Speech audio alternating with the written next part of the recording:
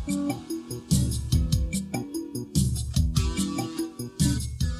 everyone, today is February 20th, 2014. Welcome to Neuroscientist Talk Shop, UTSA's neurobiology podcast.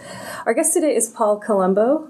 Hi, Paul. Hello. He's Associate Professor of Psychology and Professor in the programs in Neuroscience and Aging Studies at Tulane. That's two separate programs. His research focuses on the molecular mechanisms of memory formation and on exploring independence and interactions among memory systems during normal and pathological aging.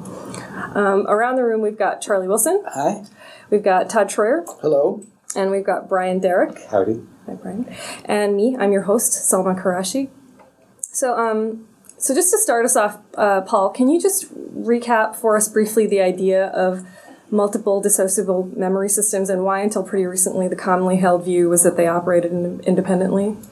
Well, I think the idea of multiple memory systems is an old one, and it was really the primary evidence in support of it was found with patient HM after bilateral removal, medial temporal lobe.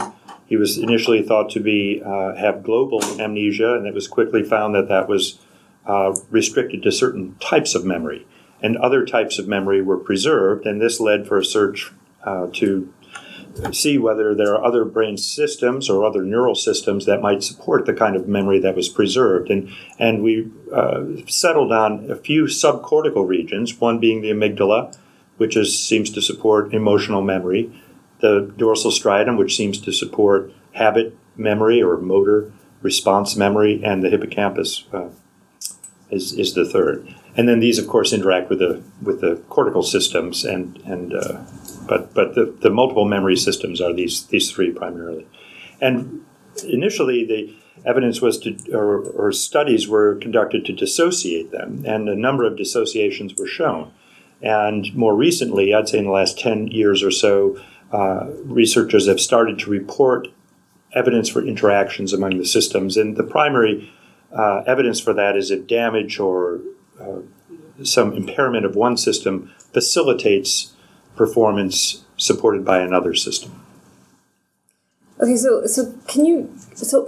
my next question was how these systems interact. So that's one way. So can you sort of take us through some of the other ideas of how these interactions take place? And because you found that the type of interaction, and there are a few, depends on whether the memory systems promote the same or different types of behaviors. Can you flesh that out a little bit? Yeah, well, let me say first that the types of interactions that people have reported are that the systems may cooperate, they may compete under certain conditions, and they may operate in temporal sequence. And these are the primary foci of the interactions among memory systems. Of course, under some conditions, it appears that they are independent of each other. So the mechanisms is really where we are currently. We don't know much about the mechanisms for interactions. In some cases, it was thought that the hippocampus primarily competed with the other systems. So hippocampus competed with the striatum, hippocampus competed with the amygdala for control of behavioral output.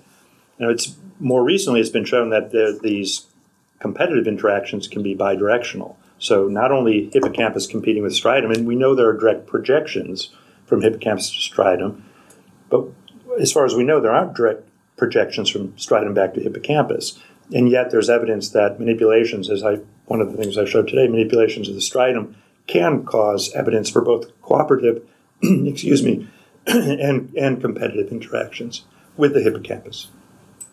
So I always think, Nicole isn't here today, but when you say that kind of stuff, I think a little bit about Nicole's work with language, because she's studying a situation where the person is, I don't know if she talked to you about this today, but she studies these situations where the person might come up with the answer to a problem either in one language or the other. And then there's a correct language for giving the answer.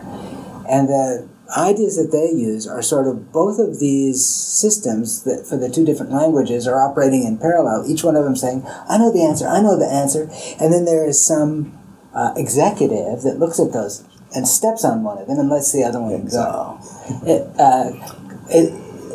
Ideas like that work in memory? Well, I think that the ideas resonate very strongly, and I think it is one way that we think about it. When you get to the point of saying executive, though, I might. I don't think Nicole has ever used that word. Okay. I just made that word up. Right. Well, yeah, you didn't just make that up, but there's. It's likely that there are these systems, or one way to think about it is that these systems have evolved at different times to solve different problems, and there's evidence that that's true. And so they may be specialized for certain kinds of memory or certain kinds of solutions. And then with most of our problems, though, that we bring memory to bear on solving problems, there will be some overlap. So they aren't specific to one memory system or another. So there has to be some control of behavioral output. So at some point, one system might be more consistent with a correct solution and be more effective at arriving at a solution than another system. And certainly there's going to be some level of control.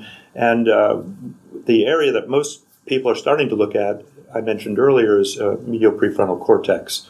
Matt Shapiro, Sherry Mizumori have both proposed this as an area that might mediate the inhibition of one system in order for the other to predominate. So what are the kinds of things that define and sculpt within individuals which sets of strategies? Like what kinds of things would modulate that? Because it's not explicitly top down, right? These are things like maybe through critical periods or experience. I mean, can you just say something about that? Well, there are a number of factors, if that's where you're going. One factor that a number of investigators have started to look at is stress. So stress tends to shift the weight from one system to another. So under conditions where the hippocampus or striatum might both equally contribute to an answer, under conditions of stress, it tends to shift towards the striatum. So a habitual or response-based strategy as opposed to a more cognitive strategy, if you will. So stress is an important factor. Lars Schwabe, Genevieve Boy, a number of people have. Barbara Knowlton has started to look at stress. Others, developmentally, there are changes in use of these systems across the lifespan. I don't think a lot is known about that. Veronique Bobat has started to investigate that by age 7, there's already a shifting in use of hippocampus or striatal-dependent strategies. And so that shift can occur fairly early in which system will predominate. So among individuals, there are differences in which system they tend to use, and some of that can be formulated as early as age 7, according to herd and human subjects. So how generalizable are those across tasks? So is it someone really a hippocampal person across many, many tasks, and a striatal person across many tasks, or are there kind of classes of tasks that they may be? I mean, is that the right level of granularity in terms of preference and so forth? Well, that's an interesting question. I think that still remains to be determined. So when I say hippocampal or striatal, it's a tendency or propensity to use that strategy. A good question is how reliable is that? So how frequently do they always use it? You're suggesting. Does that change over time? It certainly changes under different conditions. So we know for a given individual, under stressful conditions, they will shift from being more hippocampal to more striatal. So those kinds of shifts, there are factors that can influence the use, but we don't know yet. I don't think that we really know how reliable that is. So how adaptation or adopting a. So how much do you think that? This may be jumping ahead a little bit, but how much do you think that the task design, how well defined? Because a lot of these tasks have a long history, right? So they're kind of historical, and if you start to try to ask about whether things are cooperative or competitive, or the nature of the interaction between different systems, then the task that you'd want to design might be a multi-component task where you can regulate different components of the task together. And some of the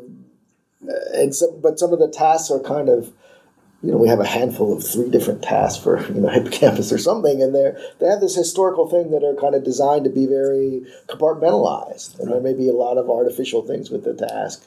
So are those changing, or they're kind of the same old war horses that are kind of? No, I think it is changing, and I think if one talks to some of the investigators who used those tasks specifically to dissociate the systems.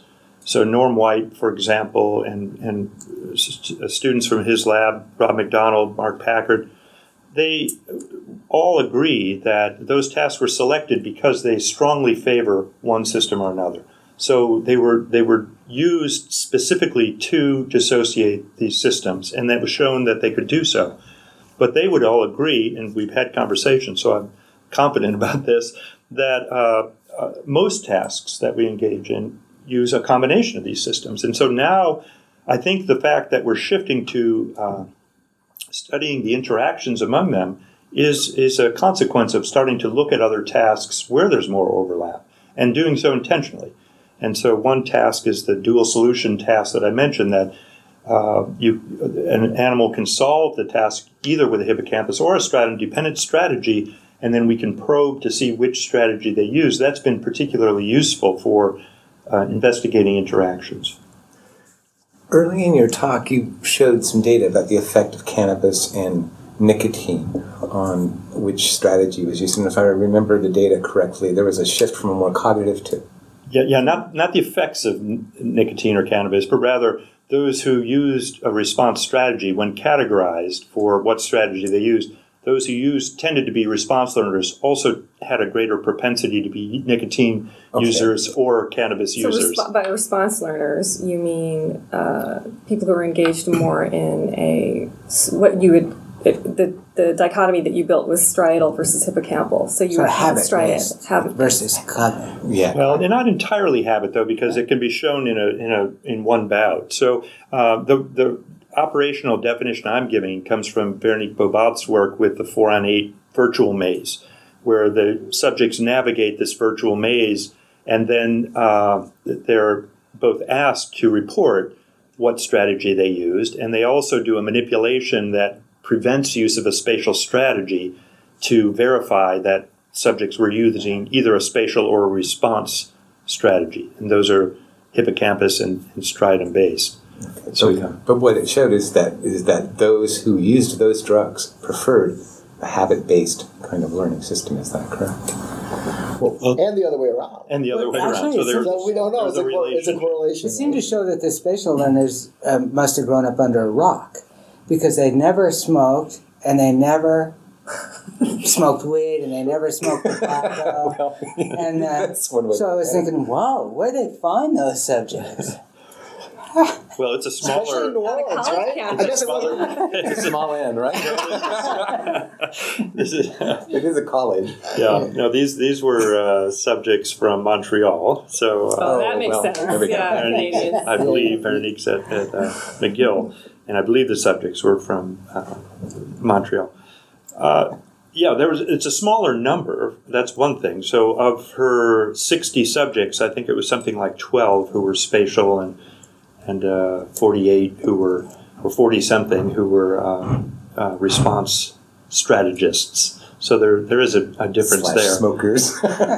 So maybe the spatial learners, the strategies they use in life also is related to other choices they make, like using Getting out in the nature. substances. Well, getting out in nature and being all healthy and going on hikes and having to not get lost. Yeah, but I would imagine that a spatial strategy is a losing strategy if you happen to be high. But, that's just... I'm not sure what strategy would work. A habit is probably a little bit more reliable because you just keep on. It's like to get out of a maze, all you have to do is put a hand on one of the walls and not let go of it. And you'll end up getting out of it. So, so if you're ever high and get stuck in a maze, now you know. Now I know. I'll try to keep that in mind. So for your studies, you focus on manipulation of local Krebs expression to probe Someone's memory trying to bring interaction. us back to science. Well, we could go on and talk about pot and you're nature and space. Montreal. That would be very relatable for many of our audience, I'm sure. But I just wanted to get at some of the meat of your studies, and so you use an assay of well, actually, why don't you explain why Krebs expression, how you use it to manipulate behavior, and as a measure, as a surrogate for what? Yes. So CREB I've used, in this case, I use it more as a model system for investigating interactions. And there are a lot of different reasons that I use it. So a lot of the investigators who have studied interactions do so by damaging or impairing a system, either with a lesion or a reversible inactivation.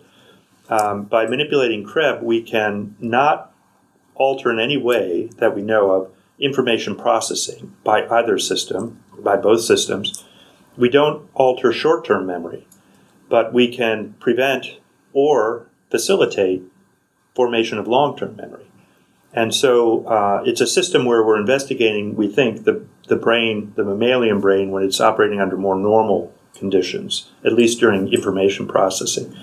And then the approach we use is really twofold. One is to manipulate behavior as our independent variable and have trained and control groups, and then measure CREB phosphorylation as a marker of memory formation, and we can do so regionally.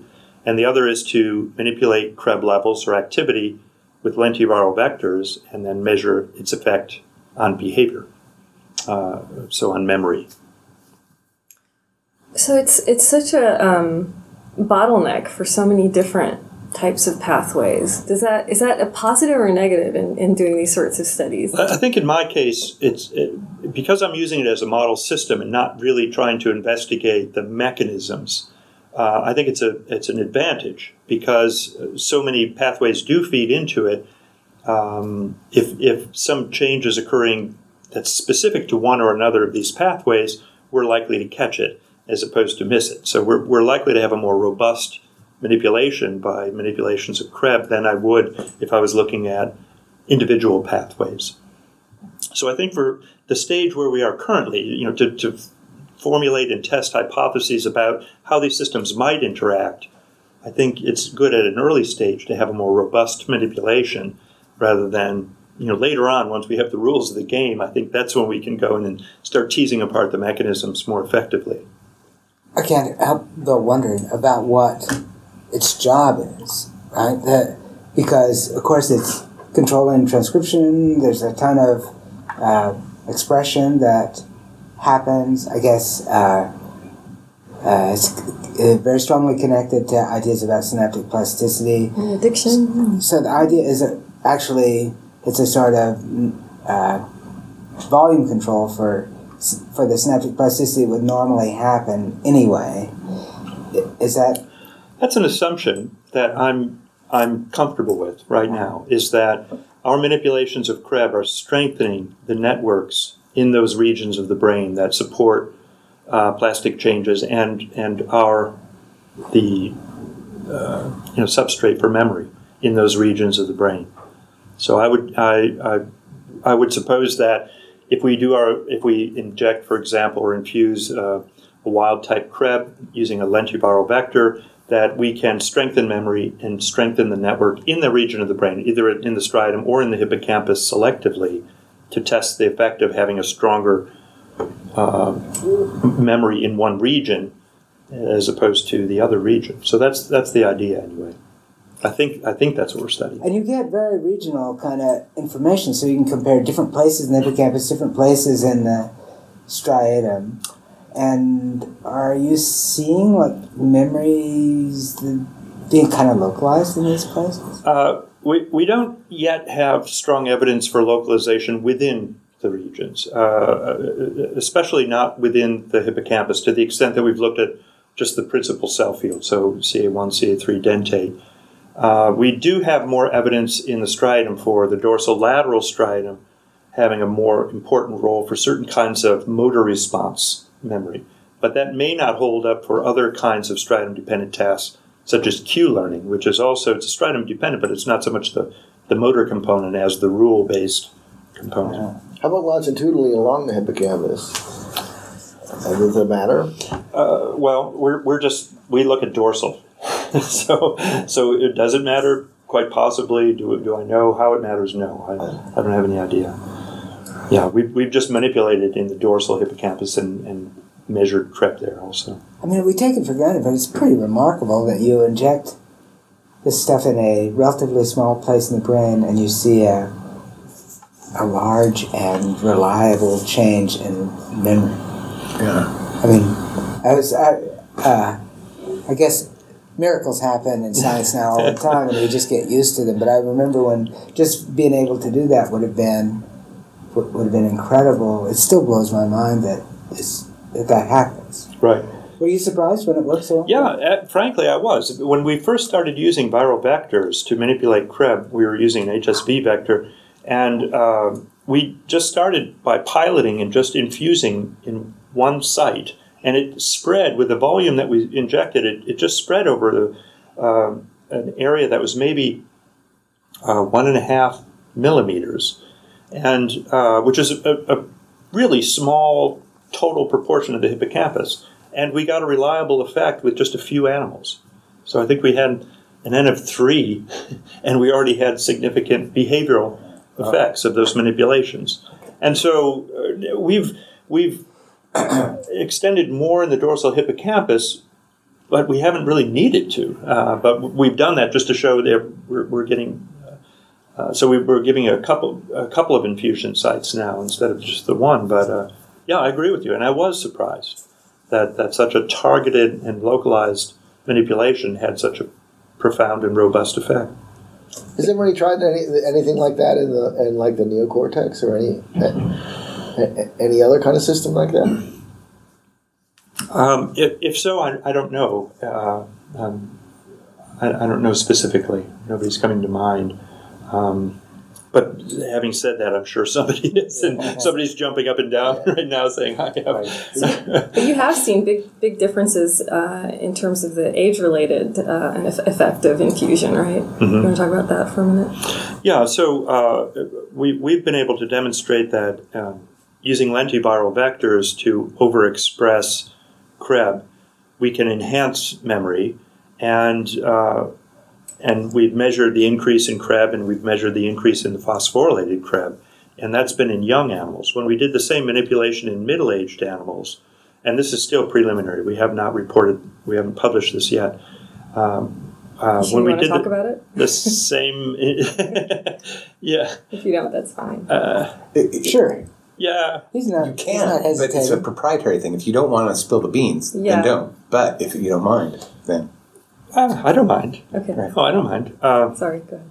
No, I appreciate your your caretaking role there. So when we infused the wild type Krebs into the hippocampus of middle-aged animals, we did see an increase in total Krebs, but we didn't see an increase in phosphorylated Krebs, and we didn't see an enhancement of memory. So that showed us that in the young animals, it seems that the levels of Krebs are rate limiting for memory formation, but by middle age, it's no longer the rate limiting step, and it's probably, well, at least we're thinking currently it's something upstream of Krebs. Or it could be a phosphatase, which is rapidly dephosphorylating it. That's a possibility too, but we don't know. Well, a question from a larger perspective is we've talked about habit systems and a little bit about fear and emotional systems and cognitive systems. Are there other memory systems, and do they compete or interact? Well, when you say, are there other memory systems, I think that's really a function of how you're defining memory system. So I'm using the pretty well accepted designation of these 3 subcortical regions, which of course includes their interactions with cortical systems. So in that case, if there are other memory systems, probably not major subcortical regions that are dedicated or important or necessary for processing specific kinds of information, but certainly within other, more in a more distributed fashion, the cortex is contributing significantly to memory storage and consolidation, and it's these interactions between cortex and these subcortical regions that, of course, is important. So I don't know if I call those separate systems, or just include them as part of a larger system that also includes these other three subcortical regions, I think that would be very reasonable. Mm-hmm. And in fact, I think, if anything, our trend is shifting away from this identification of these independent systems and more towards their integration and how they operate as a whole in a more distributed fashion. Right. Well, one of the places we see that is with the amygdala and hippocampus and their interactions, because the amygdala and hippocampus can operate independently in behavioral tasks. We know behavioral tasks where they cooperate. Mm-hmm. I'm wondering, do we know of any behavioral tasks where they are competing? For instance, emotional memory versus cognitive memory. Yeah, Krista McIntyre, when she was with Paul Gold, had done some work with microdialysis, looking at. Now I'm not able to access the specifics of that. We get to edit this out, so don't worry about that. But anyway, she did show some evidence for competitive interactions with the amygdala and hippocampus, but I'm just kind of blanking on the details of that right now. So sorry. So what about the other option? So there's competition, there's cooperativity, and then there's this idea of a temporal recruitment of different systems. Do we know about paradigms that are able to maybe elucidate any of those ideas? Yeah, so it's been reported more than once that the hippocampus may code and store information first, and then in cases where the solution to a problem is invariant and can be solved using a striatum-dependent or habit system, then that information is, or that control of that behavior is relegated to the striatum. So that the idea that they operate in temporal sequence is that, say, when you're learning the piano, initially you have to think and be aware of where to put your fingers and to play a scale and so forth. This is on a global scheme. It's not like recruiting within a task, one system versus another. Are we talking about? Well, so learning something overall. If you're learning something that can be supported by the striatum, like a motor program, like playing a scale on a piano, initially it takes the hippocampus to encode that information, but over time you can do it without the hippocampal system. So this notion of shifting over from hippocampus-dependent to striatum-dependent memory has been popular, and it's been reported under a number of cases. But there are examples of the opposite being true, that in some cases the striatum supports the memory earlier, and then there's evidence of later hippocampus-dependent activity or memory formation. So there was a paper, the hippocampus is not always first. And I'm forgetting the author's offhand, but sorry. But looking at that in specific, is it always hippocampus then striatum? And it appears that it's not. So just bring this up as a tidbit in the songbird field, one of the things that we do a lot with the striatal or basal ganglia dependent aspect of the learning tasks and learning birds, and you can actually have birds adjust their song on the fly by giving contingent negative reinforcement. Basically, you play a loud noise if they do something wrong in a very specific place in the song, so you can get them to change their song, like you can raise the pitch. By if their pitch is too low, you go eh, and then they try to avoid that, and they can raise their pitch in a very specific part of the song. And then you can inactivate the output of this basal ganglia circuit, so the target is probably more akin to some kind of frontal cortex kind of thing. And then you can actually show that the initial components of the learning are dependent on this basal ganglia circuit, but after you shift for a while, then it becomes relatively independent of this kind of basal ganglia loop. So in that case, and then it just depends on it depends on this kind of straight cortical motor circuit. Mm-hmm. So in that case, the striatal type of learning would be first, and then the other kind of learning, the automated kind of behavior, would be more cortical. It's a little bit harder to interpret those kinds of things because the dorsal forebrain is organized different. But you can manipulate both of those, and there's interesting things about whether it's the expression of the behavior or the induction of that. Is there a hippocampal component of the birdsong? Not that I know of. It's not really hooked up with the traditional song circuit as much as we know. Now, there's a lot of stuff, and then I'm less familiar with that. So this is all. Most of the traditional song system is more on the motor production end of things, and the whole idea of identifying a tutor and memorizing and so forth is all in the kind of higher auditory areas.